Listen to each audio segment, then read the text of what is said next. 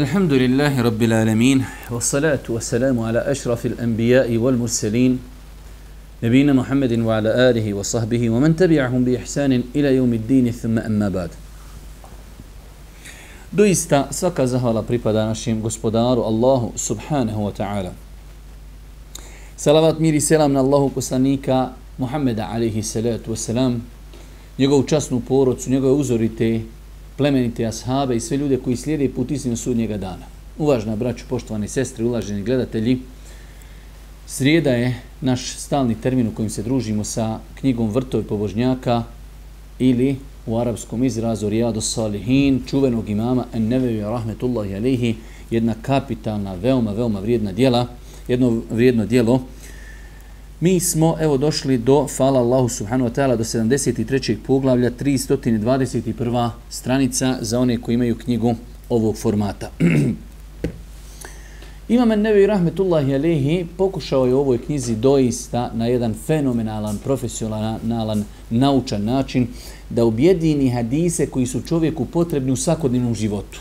Stoga moj skromni savjet svakom čovjeku muslimanu je da pokuša da sebi nabavi ovu knjigu i da je jednostavno iščitava s vremena na vrijeme, da je pročita, pa ponovo da pročita ako može, ako ima vremena, naročito u Ramazanu, da čovjek odvoji sahatak vremena pa da zajedno sa svojom porodicom, sa svojom suprugom, svojom djecom iščitavaju hadise, dok velika većina hadisa koji imam En-Nevevi rahmetullahi alejhi uvrstiti u ovu knjigu su jasni hadisi i mogu se otprilike većinom svi razumjeti bez da je čovjeku potrebno da mu neko komentariše i spominje komentar i propise iz ovih hadisa. Mi se večeras družimo sa jednim veoma interesantnim, lijepim i veoma bitnim poglavljem, 73. poglavlje, lijepo ponašanje.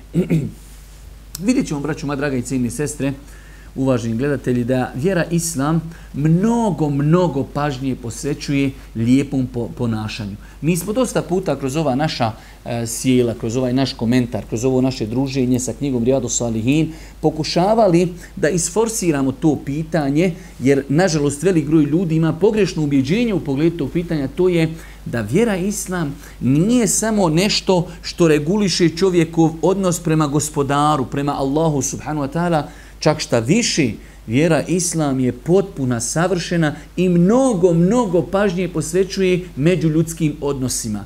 Čovjekovom odnosu prema društvu u kojem čovjek živi. Odnos prema roditeljima, odnos prema supruzi, odnos prema djeci, odnos prema komšijama, odnos prema muslimanima, odnos prema nemuslimanima, odnos prema siromasima, odnos prema bogatašima i tako dalje.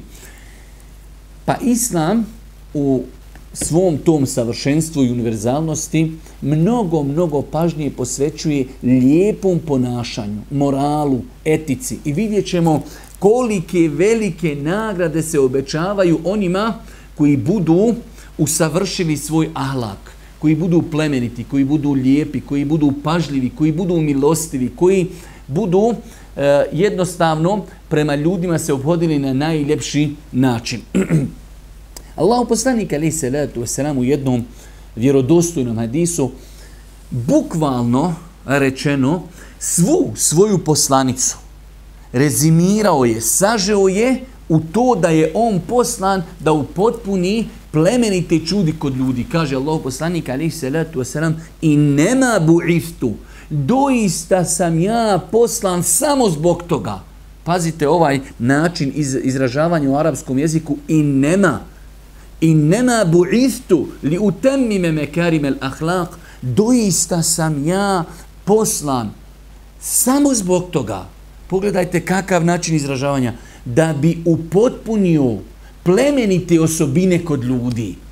Pa jedan od glavnih ciljeva slanja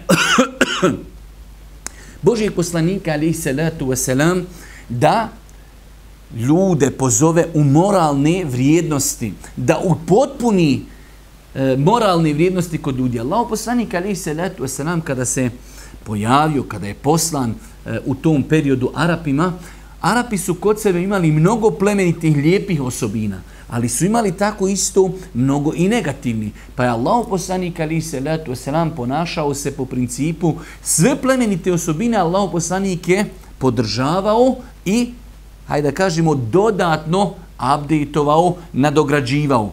A one negativne pokušao da odalji od ljudi u tom vremenu, pa je to ostao princip sve do današnjeg dana. Tako i mi. Naš narod u našem podneblju ima doista mnogo lijepih osobina. Naš narod sigurno, bez obzira da li se radilo sad samo o Bosni ili generalno o Balkanu, znači naš narod ima pri sebi mnogo lijepih osobina koji ne moramo sada nabrajati, ali sigurno naš narod ima mnogo lijepih osobina. Da, ima naš narod i negativnih, loših osobina.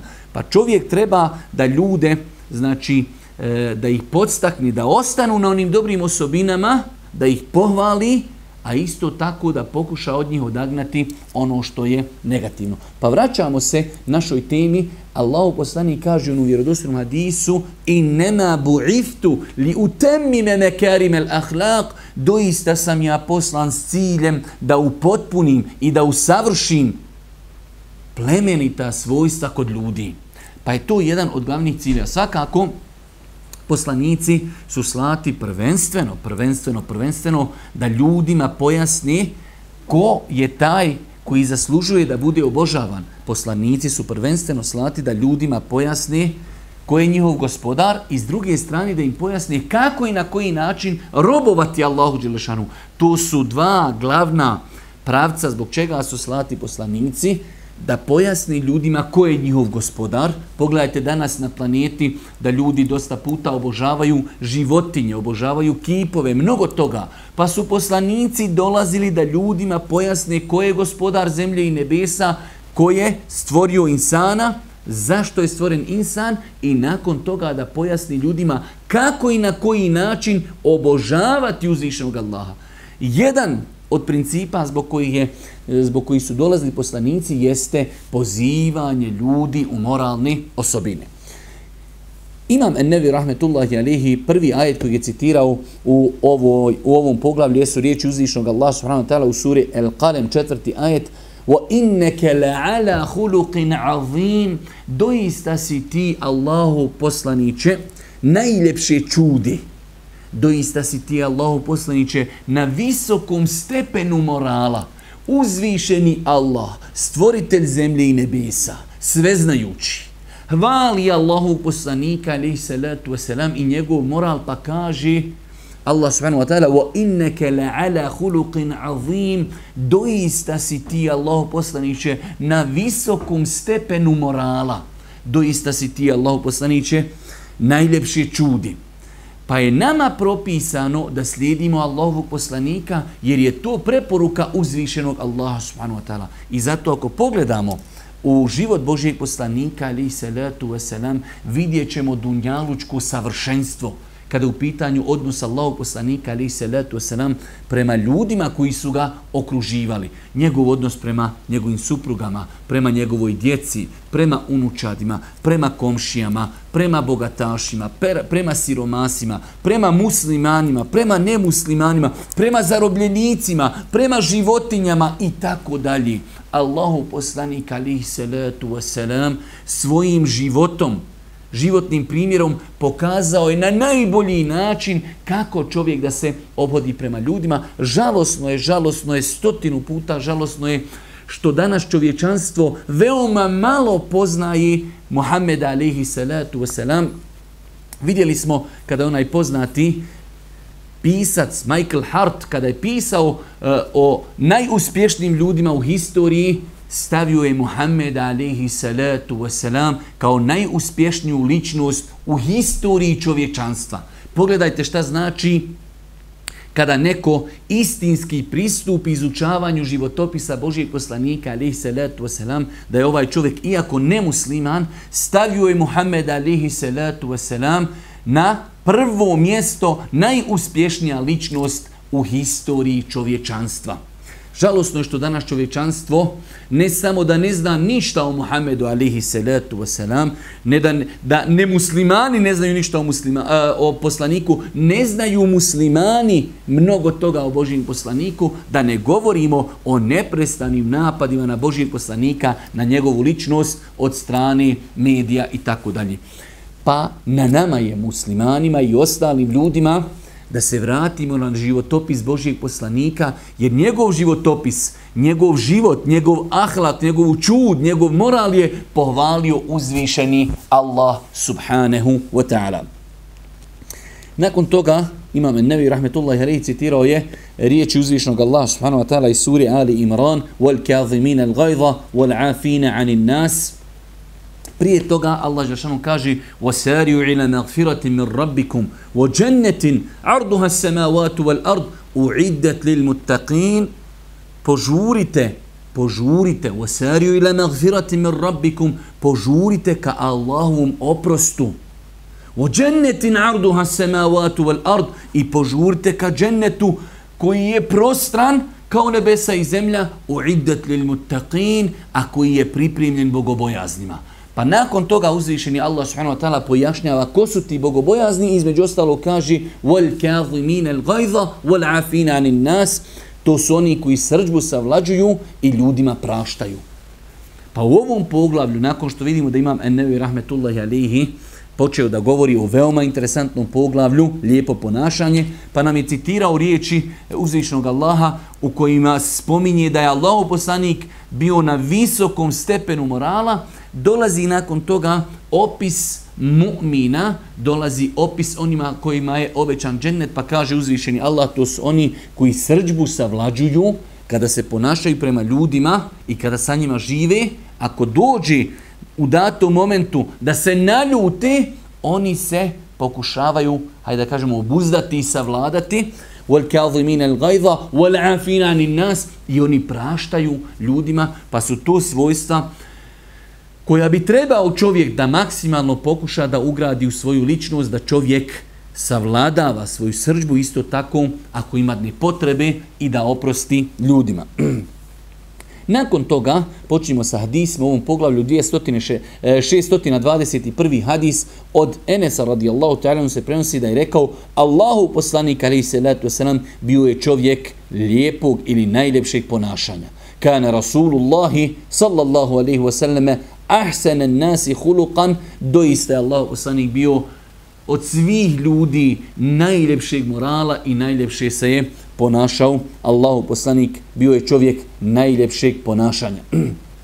Pa je ovo priznanje jednog od drugova Božijeg poslanika alejhi salatu vesselam. Vidjet ćemo poznati hadis od Enesa koji će nam poslije doći, da je Enes radijallahu ta'ala anhu, kada je bio mali dječak, njegova majka ga je dovela da bude na usluzi Božijem poslaniku. I doista je to velika čast. Mi danas kada čujemo neko je bio sluga Božijem poslaniku, nema veće časti od toga da neko služi Allahovom poslaniku i da ima priliku da živi sa njim.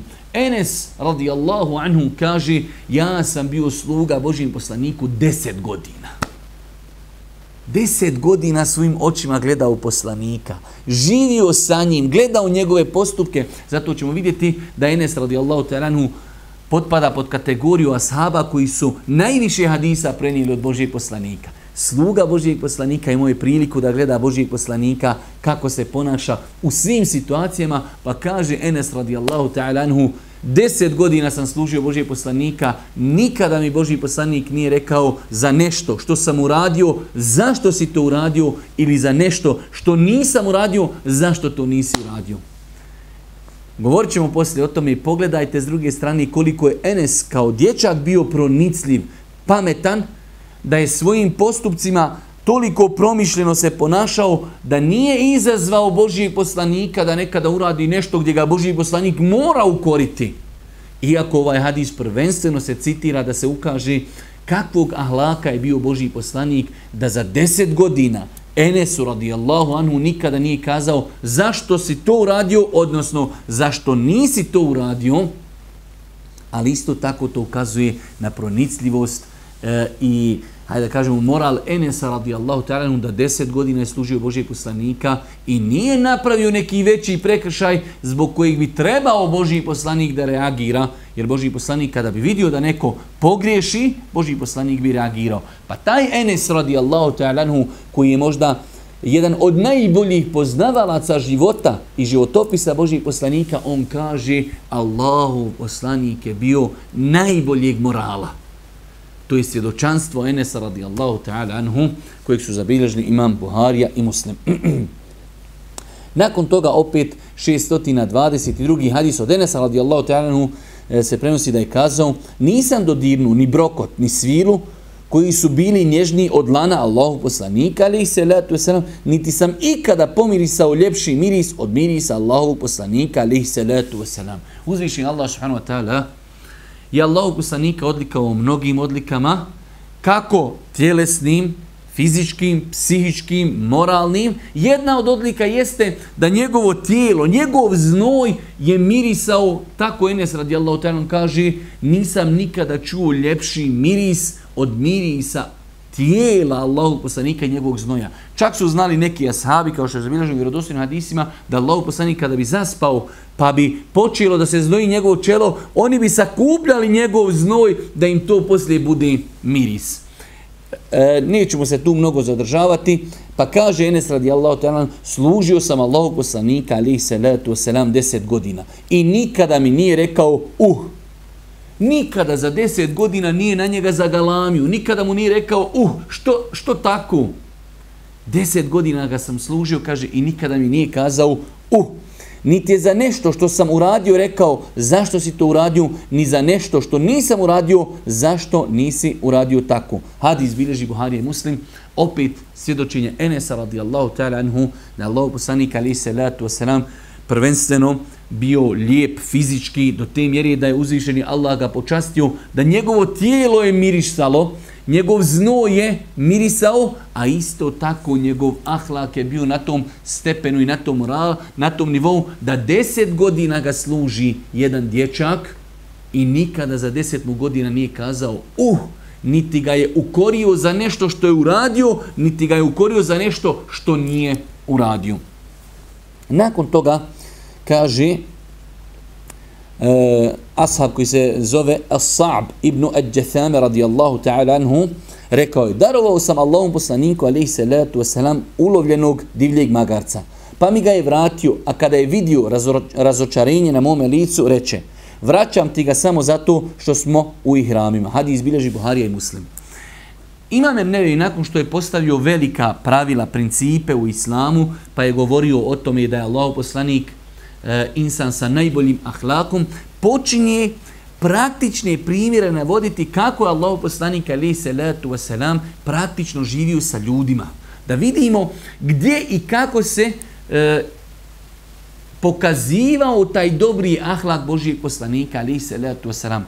Pa ovaj ashab As-Sa'b ibn Al-Jathame radijallahu ta'ala anhu, jedne prilike kada je Allahov poslanik bio na hadžu, kada je krenuo na hadž, vi znate da postoje granice oko Mekke, znači mjesta koja se zovu mikati, gdje ljudi oblače ihrame i nakon toga ulazi u obrijed obavljanja hadža ili umri.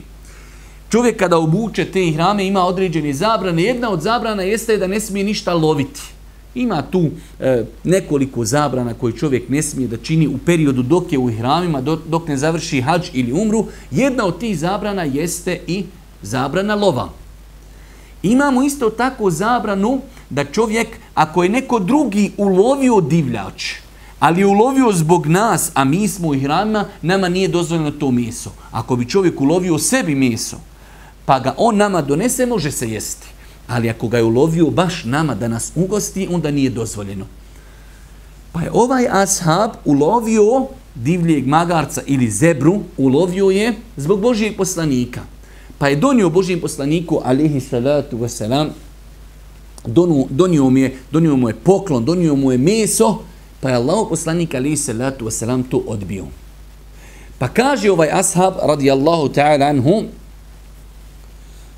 pa mi ga je vratio Allahov poslanik, a kada je vidio razočarenje na mome licu.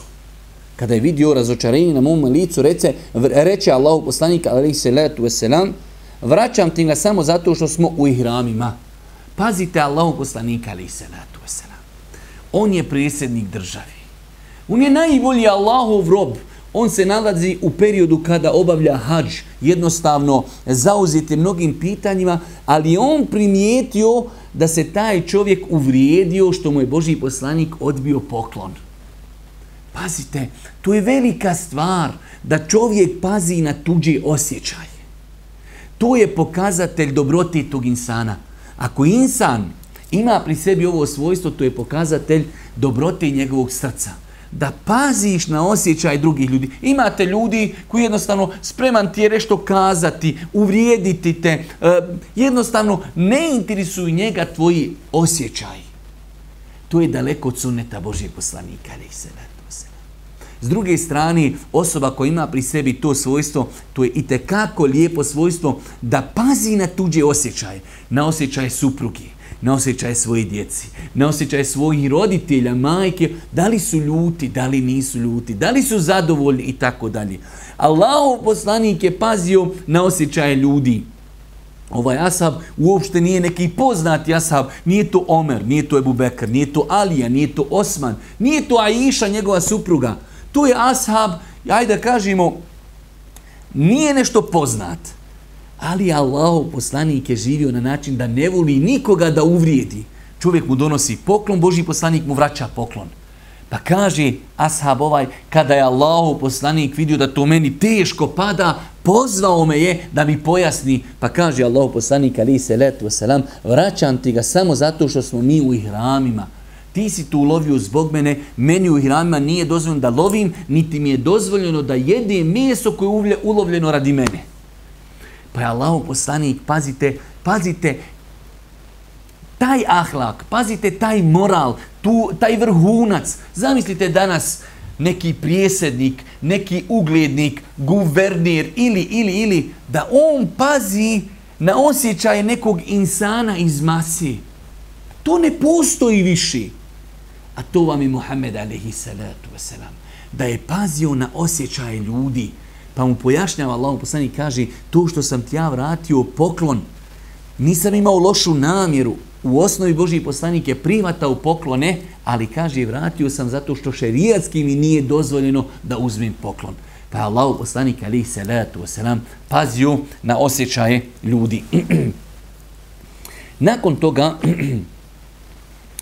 624. hadis od Nauasa ibn Sam'ana radijallahu ta'ala anhu se prenosi da je upitao Allahu poslanika alejhi salatu vesselam o dobročinstvu i o grijehu. Dolazi ashab Božjem poslaniku i pita ga o dvije stvari. Šta je to dobročinstvo? I šta je to, Allahu poslaniče, da mi pojasni šta je to grije? Daj mi nešto kako, na osnovu čega ću ja shvatiti kada uradim određenu stvar da je to dobro ili je loše. Pa da slušamo formulu Božjeg poslanika, alejhi salatu vesselam, pa kaže Allahov poslanik, dobročinstvo je lijepo ponašanje. Hoćeš da znaš šta je dobročinstvo? To je lijepo ponašanje, lijepo ophođenje prema ljudima koji te okružuju, a nakon toga, a grijeh je ono što te tišti u duši i prezireš da ljudi saznaju za to. Veoma bitna karakteristika kako da čovjek prepozna grijeh. Uradio si nešto i nisi siguran da li je to grijeh ili nije. Da li te to tišti u grudima? Da li bi volio da to ljudi saznaju? Ako te tišti u grudima, ovdje se prvenstveno misli na grudi, na prsa koja su prepuna imana. Mi smo o tome više puta govorili da imate ljude koji su ogrezli u grijesima.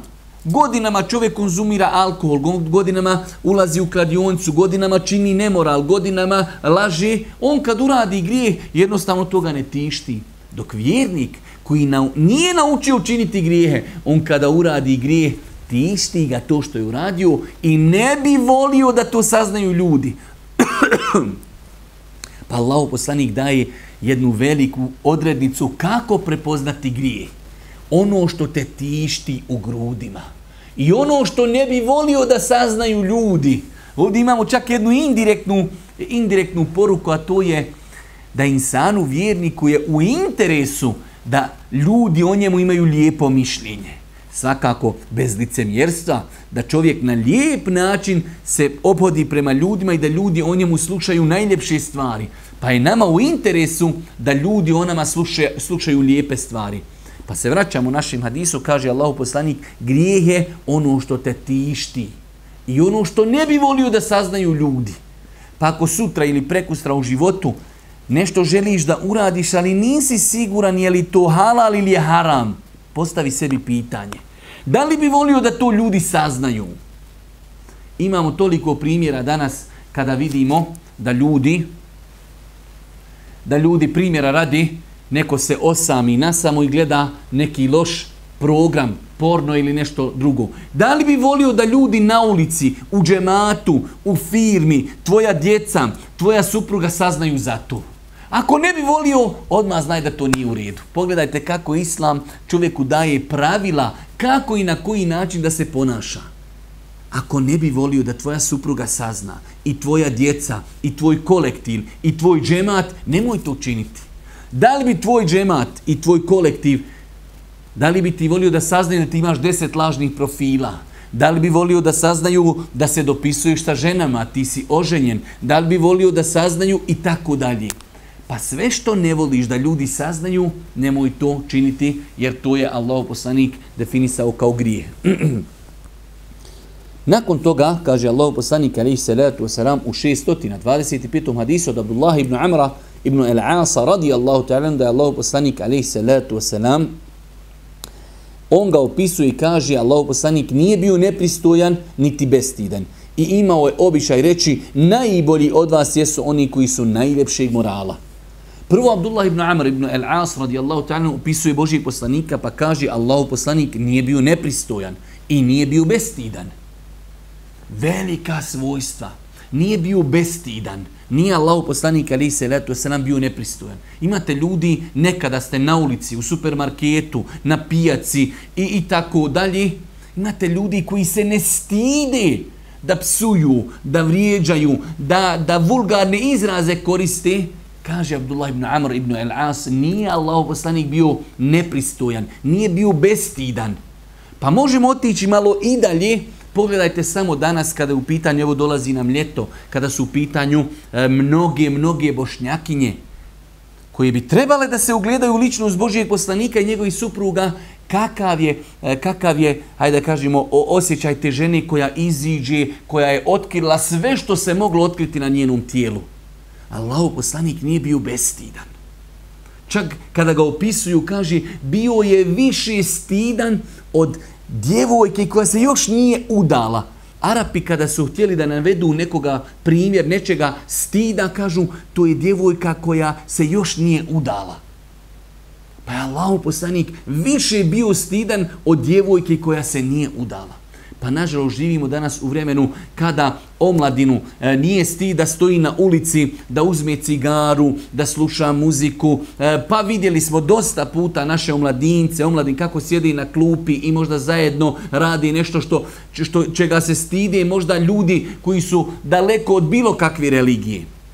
Pa Allahov poslanik alejhi salatu vesselam najbolji uzor nije bio bestidan. Allahov poslanik alejhi salatu vesselam je bio stidan, a stid je jedno plemenito svojstvo koje sprečava čovjeka svakako nakon bogobojaznosti i straha od Allaha, sprečava insana da uradi mnoge loše stvari.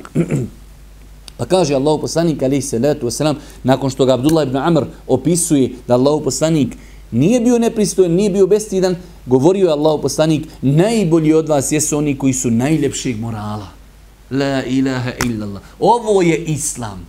Ovo je filozofija Islama. Kaže Allahov poslanik alejhi salatu vesselam, najbolji među vama jesu oni koji su najboljeg morala. Hoćeš da se dokazuješ, hoćeš da budeš najbolji među nama u današnje vrijeme, onda nam se dokazuj putem morala. Kako se opodiš prema supruzi, kako se opodiš prema djeci, prema svojoj majici, prema svome ocu, prema svome komšiluku, prema ulici u kojoj živiš, prema kvartu u kojem živiš, prema džematu u kojem klanjaš i tako dalje. To je mjesto dokazivanja. Nerijetko nam se dešava da smo zakazali itekako u mnogim ovim sektorima. Zakazali smo ophođenje prema supruzi, prema djeci, prema roditeljima i tako dalje i onda sve to želimo upakovati u celofan Islama. Ne. Islam je ophođenje prema ljudima. Svakako sa ispunjavanjem svih drugih obaveza prema Allahu dželešanuhu, ali je Islam vjera morala, vjera međuljudskih odnosa. Najbolji među vama, najbolji. Nije Božji poslanik kazao, pa eto, vrijedni su, dobri su oni koji su lijepog morala. Ne. najbolji među vama su oni koji su najboljeg morala. U svakom pogledu. U svakom pogledu. Pa je ovaj hadis jedno veliko pravilo Islama, da su najbolji ljudi u Islamu oni koji su najljepšeg morala. I zato nemoj da nasjednete nekad na teoriju nekih momaka usijanih glava koji kažu nama je bitno da smo riješili svoj odnos prema Allahu, a to kakva je naša relacija prema ljudima, kao to je manje bitno. Ne, insan koji ispravno shvatio vjeru, koji ispravno robuje Allahu, neminovno da se njegovo vjerovanje u Allaha odrazi, da ostavi traga na njegovo ophođenje prema ljudima koji ga okružuju. Ovaj hadis to svakako potvrđuje. Nakon toga, 626. hadis od Ebu Derda radijallahu ta'ala se prenosi da Allahu poslanik alejhi salatu vesselam rekao: na sudnjem danu na vagi vjernika neće biti ništa teže od lijepog ponašanja. La ilaha illallah. Jeste čuli ovaj hadis? Svakako hadis koji bilježi Imam Tirmizija sa dobrim lancem prenosilaca. Allahu poslanik alejhi salatu vesselam kaže: na sudnjem danu mi muslimani vjerujemo da će čovjek živjeti, umrijeti, biti proživljen i nakon proživljenja polagati račune, i taj dan u kojem se polažu računi zove se sudnji dan, kijametski dan. Dan polaganja računa, nakon polaganja računa imamo džennet, imamo džehennem. Nema treće verzije. Pa kaže Allahu poslanik alejhi salatu vesselam, podstičući svoj ummet da što više ojačaju i otežaju vagu dobrih dijela. Jer na sudnjem danu, kao što kaže Allah dželešanu u Kur'anu, وَنَضَعُ الْمَوَازِينَ الْقِسْطِ, mi ćemo postaviti precizne vage i terezije za vaganje dobrih i loših dijela. Pa je u interesu mu'minu da čini dobra djela koja će otežati vagu i tas dobrih djela. Pa kaže Allahu poslanik alejhi salatu vesselam, na sudnjem danu, na vagi vjernika, neće biti ništa teže od lijepog ponašanja. La ilaha illallah. Da nas neko upita šta je najteže djelo na sudnjem danu na vagi, možda bi mi navodili mnoge primjere, a malo je onih koji nisu čuli ovaj hadis, da bi rekli jedno od najtežih dijela na sudnjem danu je lijepo ponašanje. Pogledajte vjeru Islam, pogledajte njeno savršenstvo, pogledajte njenu univerzalnost. Lijepo ponašanje, naše ophođenje prema ljudima, vjera je ophođenje prema ljudima. Naš odnos prema Allahu je nešto, ali to treba da ostavi traga na naše ophođenje prema ljudima iz okruženja. Ako to nije ostavilo traga, nešto nismo ispravno shvatili. Ako ispravno robujemo Allahu, ispravno smo shvatili vjeru, onda treba da se to odrazi na naše ophođenje prema ljudima. Pa kaže Allahu poslanik, najteže djelo, od najtežih djela na vagi sudnjeg dana jeste lijepo ponašanje. Pa bi čovjek trebao da se potrudi maksimalno da njegovo ponašanje bude na zavidnom nivou, u želji da to ako Bog da nađe na sudnjem danu. Nakon toga, 627. hadis od Ebu Hureyri radijallahu ta'ala anhu, od Ebu Hureyri radijallahu ta'ala anhu se prenosi da je rekao Allahu poslanik alejhi salatu vesselam upitanje onome šta će ljude najviše uvoditi u džennet. Ashabi su Allahom poslaniku dosta postavljali pitanja od kojih mi danas imamo korist. Jedne prilike Allahov poslanika pitaju, kažu Allahov poslaniče, na sudnjem danu imamo džennet, imamo džehennem. Možeš li nam kazati, možeš li nam sugerisati šta su to djela zbog kojih će najviše ljudi ući u džennet? Zašto? Da mi pokušamo kod sebe izgraditi te osobine i ta djela, a s druge strane, koja su to djela, koji su to postupci koji najviše ljude vode u džehennem. Pa da se pokušamo toga čuvati. Da činimo ono što nas vodi u džennet, a da se čuvamo onoga što vodi u džehennem. Zamislite šta je odgovorio Božji poslanik alejhi salatu vesselam. Kaže Allahu poslanik alejhi salatu vesselam,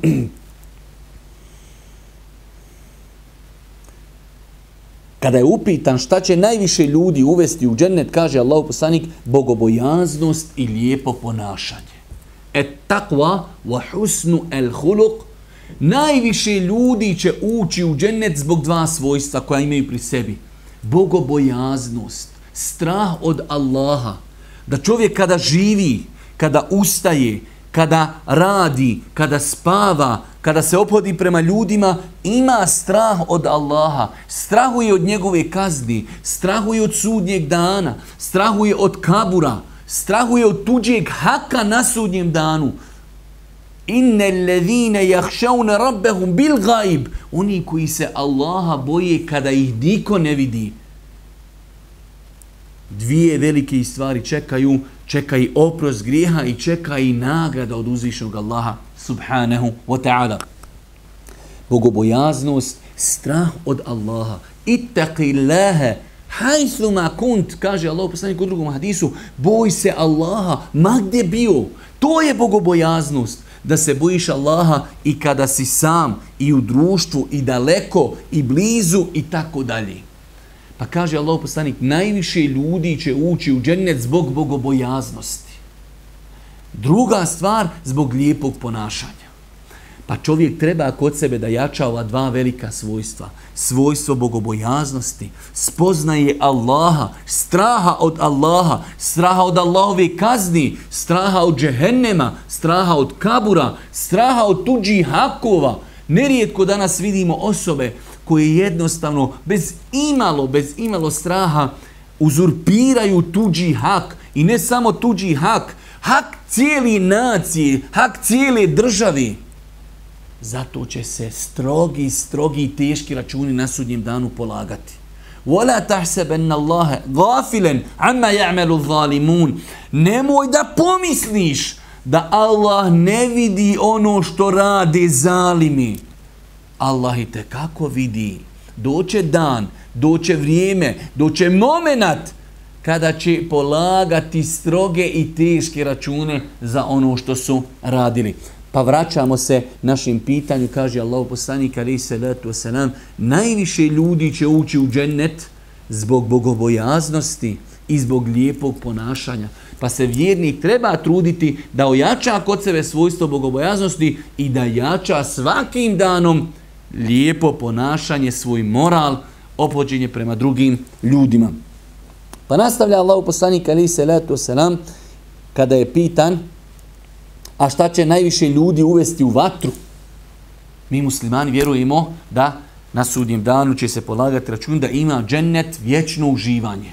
I ima džehennem u kojeg će ući dvije kategorije ljudi. U džehennem će ljudi ući prvenstveno nevjernici. Oni koji ne vjeruju inne dine inda Allahi el islam.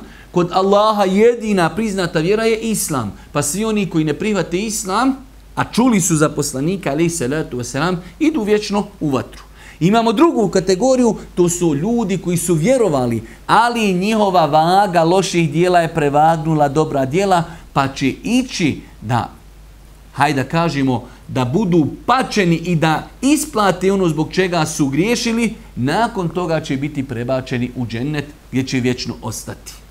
Ali patnja džehennemska je veoma žestoka, pa mi muslimani vjerujemo da imaju dijela koja vode u džennet i dijela koja vode u džehennem. Pa nam je interesantno da znamo šta su dijela koja vode u džennet, a šta su dijela koja vode u džehennem. Pa kaže Allahu poslanik alejhi salatu vesselam, najviše će ljudi ući u džehennem zbog usta, zbog jezika i zbog spolnog organa. Dvije stvari, zbog njih će najviše ljudi ući u džehennem, u vatru. Biće da li djelimično kažnjeni ili vječno, ljudi jezicima svojim. Pogledajte kako je Allah stvorio fizionomiju čovjeka. Da imaju zubi, imaju usta. I opet taj naš jezik, te dvije ograde, te dvije vratnice, te dvije kapije probije i opet priča ono što ne treba. Kaže Allah poslanik alejhi salatu vesselam, men kana yu'minu billahi wal yawmil akhir falyaqul khayran aw liyasmut. Onaj ko vjeruje u Allaha i vjeruje da ima sudnji dan, neka govori dobro ili neka šuti. U islamu nema treće verzije, govori dobro ili šuti. Kaže Allah poslanik u vjerodostojnom hadisu, čovjek će kazati samo riječ. Neće se osvrtati na težinu te riječi. Zbog nje će biti bačen u džehennem kao što je duboko, kao što je od istoka do zapada. U islamu je riječ opasna. Kao što zbog riječi možeš ući u džennet, nekoga pozoveš u hajr, zaradiš Allahovo zadovoljstvo, zbog riječi možeš zaraditi Allahovu kaznu, Allahovu srdžbu i tako dalje. Pa kaže Allahov poslanik, najviše će ljudi zaslužiti džehennem, vatru, kaznu jezikom i spolnim organom. I pogledajte danas, čak se ovo može smatrati jednako i mu'džiza Allahovog poslanika, alejhi salatu vesselam. Pogledajte danas, kada pogledamo razvrat među narodom, gdje su najviše ljudi zakazali? Jezik, kada su u pitanju mediji, vidjet ćemo kako se lako iznosi laži, potvore i tako dalje. I gdje najviše šejtan zavodi ljude? Putem strasti. Pogledajte samo koliko se dunjaluk izopačio kada su u pitanju strasti. Pa insan vjernik, kao što treba paziti na ona svojstva koja vode ka džennetu, lijepo ponašanje, bogobojaznost, treba isto da se pazi ovih loših osobina zbog kojih će najviše ljudi ući u džehennem. Nakon toga, u vjerodostojnom hadisu od Ebu Huriri radijallahu ta'ala se prenosi da Allahov poslanik alejhi salatu vesselam rekao, najpotpunije vjerovanje imaju oni koji imaju najljepše ponašanje. Najpotpunije vjerovanje. Ovo je odgovor onima koji kažu mi vjerujemo u Allaha, mi smo pravi vjernici, a njihovo ophođenje prema djeci njihovoj, prema suprugama, prema roditeljima, prema ocu, prema majci, prema komšijama, prema braći musliman, prema džematu, prema vjerniku, prema nevjerniku, prema životinji, njihovo ponašanje je loše. Ali oni za sebe tvrde da su spoznali vjeru, da su spoznali akidu i tako dalje. Ovaj hadis je najveći dokaz protiv njih. Ispravna akida, ispravno vjerovanje mora ostaviti traga na čovjekovo ponašanje. Kaže Allahov poslanik alejhi salatu vesselam, najpotpunije vjerovanje imaju oni koji imaju najljepše ponašanje. To je logika. Najljepše ponašanje ukazuje na čovjekovu potpunu vjeru. Zašto se on tako ponaša? Očekuje nagradu od uzvišenog Allaha subhanahu wa ta'ala. Očekuje sevap na sudnjem danu. Pa je ovo velika formula u islamu. Kada vidite čovjeka lijepog ponašanja prema djeci, prema supruzi, prema roditeljima, prema bolesnicima, prema siromasima, prema uglednicima i tako dalje, znajte da je to pokazatelj jačine i potpunosti njegovog imana. To je rekao onaj koji ne govori po hiru svome, to je rekao Muhammed alejhi salatu vesselam. Pa nastavlja Allahov poslanik i kaže, a najbolji od vas jesu oni koji su najbolji prema svojim suprugama. Opet jedno veliko pravilo, a najbolji među vama su oni koji su najbolji prema svojim suprugama. Ja sam o tome govorio mnogo, pa su me mnogi kritizirali i tako dalje. Ovo su najveći postulati vjere. Neko ko želi da nam dokazuje svoj islam, evo mu dva mjesta. Neka nam dokazuje svoj islam u ophođenju prema ljudima i neka nam dokazuje svoj islam u ophođenju prema supruzi. Allahov poslanik kaže, najbolji među vama su oni koji se najbolje ponašaju prema svojim suprugama. Koliko puta imamo priliku da slušamo kroz pitanja i šerijatsko savjetovanje, kada supruge kažu naši ljudi, oni kada su u društvu, prisustvuju predavanjima, idu na akike, idu na svadbe, oni su sa braćom izuzetno lijepog ahlaka, izuzetno lijepog ponašanja, ali kada dođu u kuću, prema djeci, prema supruzi, prema svojim roditeljima su katastrofalni, žestoki, grubi, osorni i tako dalje. Pa je to daleko od sunneta Božijeg poslanika. Daleko je to od potpunosti imana. Allahov poslanik, alejhi salatu vesselam, kaže, najbolji među vama. Želiš da budeš najbolji? Evo ti prilike. To nije od mene. To su riječi Božijeg poslanika, alejhi salatu vesselam, najbolji među vama su oni koji su najbolji prema svojim suprugama. Hoćeš da dokažeš dobrotu, hoćeš da dokažeš potpunost, hoćeš da dokažeš ispravno razumijevanje vjeri, onda je to u tvom ophođenju prema svojoj supruzi i prema svojoj djeci. I za kraj dva hadisa. Onaj veliki poznati hadis, kada kažem veliki, hadis sa velikim značenjem, od Ebu Umami el-Bahilija radijallahu ta'ala anhu se prenosi da Allahov poslanik alejhi salatu vesselam kazao, Allahov poslanik koji ne govori po hiru svome, počinje hadis u kojem kaže i ja garantujem. Dovoljno da Božji poslanik kaže ja obećajem. Ne. Allahov poslanik garantira. Znači nema sumnje nikakve. Oma yantiqu anil hawa in huwa illa wahyun yuha.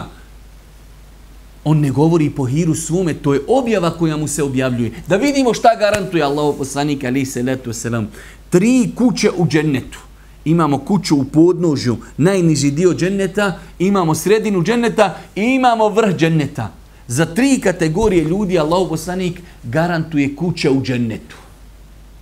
Pogledajte koliko se mi trudimo da imamo kuću na dunjaluku. Mnogo truda da vidimo kako do kuće u džennetu.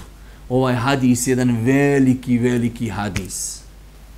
Pogotovo kada vidimo zbog čega u islamu se može zaslužiti kuća u džennetu. Kaže Allahov poslanik alejhi salatu vesselam, garantujem kuću u podnožju, donjem dijelu dženneta onome ko ostravi raspravu, makar bio u pravu. Ja selam. Garantujem kuću u džennetu onome ko ostavi raspravu. Makar bio u pravu. Dvojica ljudi se spori. Čovjek zna da ono što on zastupa je apsolutna istina. Nemoguće da je drugačije. Ali nekoga jednostavno previše provocira. On kaže ništa, ok, u redu je, ja ostavljam raspravu iako sam u pravu. Takvoj osobi Božji poslanik garantuje džennet. Kamo sreće da današnji muslimani žive po ovom hadisu. Današnji muslimani nakon što imaju WhatsApp, nakon što imaju Viber, nakon što imaju WhatsApp grupe, Viber grupe, nakon što imaju Facebook, nakon što imaju priliku komentarisati sve što želi. Pa onda, znači, dolaze komentari i onda dolaze svađe. Pa ovdje dolazi do izražaja lijep ahlak, lijep moral. Ja znam da sam u pravu, sigurno. Ali ostavljam raspravu. Rasprava nikada nije polučila pozitivne rezultate u smislu ljudi koji se ne znaju raspravljati. Ljudi, ako želi da raspravljaju, postoje parametri, metode kako da raspravljamo. Ljudi koji ne znaju arapski jezik, ljudi koji nisu nikada u životu sjedli pred ulemom, nisu nikada pročitali knjigu o temi o kojoj žele raspravljati i žele da se raspravljaju. Ja mislim ovako, ne, ja mislim da je ovako. Po meni ovaj daja u pravu, ne, po meni ovaj daja u pravu. Ljudi sebi daju za pravo da ocjenjuju ljude, a nemaju kvalifikaciju da ocjenjuju ljude. Zamislite da ja kao neko ko nije kompetentan dođem dvojici doktora, medicinara i kažem po meni ovaj bolji. Kako? Na osnovu čega? Njih može ocjenjivati neko ko je bolji od njih. Pa da kaže, zašto u žiri uvijek ide neko ko je bolji od učesnika? Da ih može ocijeniti. Jeste vidjeli kada imate kviz Kur'ana? Da li može svako biti tamo u onoj komisiji za Kur'an? Ne. Mora neko biti ko može ocijeniti učesnike. I dođe neki brat i sestra, ovaj daja je u pravu. Na osnovu čega? Na osnovu tvojih hirova, na osnovu tvojih strasti. Zato što on govori ono što tebi odgovara. Ne, to je neispravno. Da bi neko kvalificirali, ocjenjivali, moramo biti jači od njega u datom momentu. Moramo biti kompetentniji. Vraćamo se našoj temi, tema ostavljanja raspravi. Nažalost, imate ljudi koji su postali simbol. Kada spomeniš njegov Mujo, Euzubila, 24 sata na internetu, sjedi gore negdje u Švicarskoj, Švedskoj, Njemačkoj ili Francuskoj, dobio socijalu i 24 sata online. Svaki daje dok nešto objavi tu, slažem se, ne slažem se, nije tako, ovako je. Pa kaže Allahu poslanik alejhi salatu vesselam i garantujem kuću u podnožju dženneta. Ja Rab, da mi je samo da uđem u džennet. I kuću u podnožju dženneta za osobu koja ostavi raspravu, pa makar bila u pravu. Kaže Allahu poslanik alejhi salatu vesselam i garantujem kuću u sredini dženneta onome ko ostavi laž, pa makar bilo i u šali. Koliko je islam plemenita i savršena vjera. Odnosno, koliko je pogubna laž u islamu do te mjere da onome ko ostavi laž, Pa makar i u šali, njemu se garantuje kuća u džennetu. Znači čovjeku koji ostavi laž. Zbog njene pogubnosti po jedno društvo, Božji poslanik mu garantuje kuću u džennetu, u sredini dženneta. Pa makar i u šali. Imate ljudi koji su, hajde da kažemo, vjernici. Oni neće ozbiljno slagati. Ali u šali, ja sad vidio ovo, ama nisam, šalio sam se. Ja sad i tako da. Ne, vjernik ne treba i ne smije da laže, pa makar bilo i u šali. Čovjek treba da bude poznat i prepoznatljiv u svojeme društvu, da ne laže nikad. Ni u šali. Da kada mu neko kaže, jesi li ozbiljan, da mu kaže, a dobro, jesi li ikada čuo mene da sam nekada slagao, pa makar i u šali, takav bi trebao da bude vjernik. Kada nešto kaže, da se od njega odmah uzima. Ne da moraš kazati čovjeku, stvarno, jesi ozbiljan. To vjerniku ne treba. Pa Allahu poslanik alejhi selatu vesselam garantuje džennet. Garantuje kuću u sredini dženneta osobi koja ostavi laž. Pa makar i u šali. I treći nivo, idemo najviši nivo dženneta, da vidimo za koga je on pripremljen. Kaže Allahu poslanik alejhi selatu vesselam, i garantiram kuću u najvišim dijelovima dženneta onome čije ponašanje bude lijepo. La ilaha illallah. La ilaha illallah. Ko hoće kuću u džennetu, u najvišim vrhovima dženneta, onda neka pazi na svoj ahlak, neka pazi na svoj jezik, neka pazi na svoje oči, neka pazi na ponašanje prema djeci, prema roditeljima, prema supruzi, prema komšiji, prema muslimanima, prema nemuslimanima, prema živim bićima, prema neživim bićima. I garantujem kuću u najvišim stepenima dženneta onome ko ima lijepo ponašanje. La ilaha illallah. To vam je islam. To vam je savršenstvo islama. Da se u islamu najveći stepeni dženneta mogu zaraditi kako? Na način lijepog ophođenja prema ljudima. I zadnji hadis kaže Allahu poslanik alejhi salatu vesselam od Džabira radijallahu ta'ala anhu se prenosi da Allahu poslanik alejhi salatu vesselam kazao, zaista su mi od vas najdraži i sjedit će najbliže meni na sudnjem danu oni koji su najljepšeg ponašanja. Kaže Allahu poslanik, doista su meni najdraži. Prva stvar, to je najbitnije. Oni su mi najdraži. I najbliži će biti meni na sudnjem danu. To je najveća čast da čovjek sjedi blizu Božijeg poslanika. Kaže Božji poslanik alejhi salatu vesselam, oni su mi najdraži. I najbliže će sjediti meni na sudnjem danu. Ko? Kaže Allahu poslanik alejhi salatu vesselam, oni koji su najljepšeg ponašanja. Hoćeš da budeš najdraži poslaniku. Hoćeš da budeš od onih koji najbliže sjede Božijem poslaniku na sudnjem danu, onda je to put lijepog ponašanja. Molim uzvišnog Allah subhanahu wa ta'ala da nas učini od onih ljudi koji će imati lijep moral, lijepo ponašanje, koji će se manifestirati u ophođenju prema supruzi, prema djeci, prema komšiji, prema muslimanima, prema nemuslimanima, na kraju krajeva naše lijepo ophođenje i prema životinjama. Molim Allah subhanahu wa ta'ala da nas učini na putu istine, da nas učini od onih ljudi koji ispravno razumiju vjeru i na kraju subhaneke, Allahumma da bihamdike, ašhadu in la ilaha illa anta astaghfiruke wa atubu ilejk.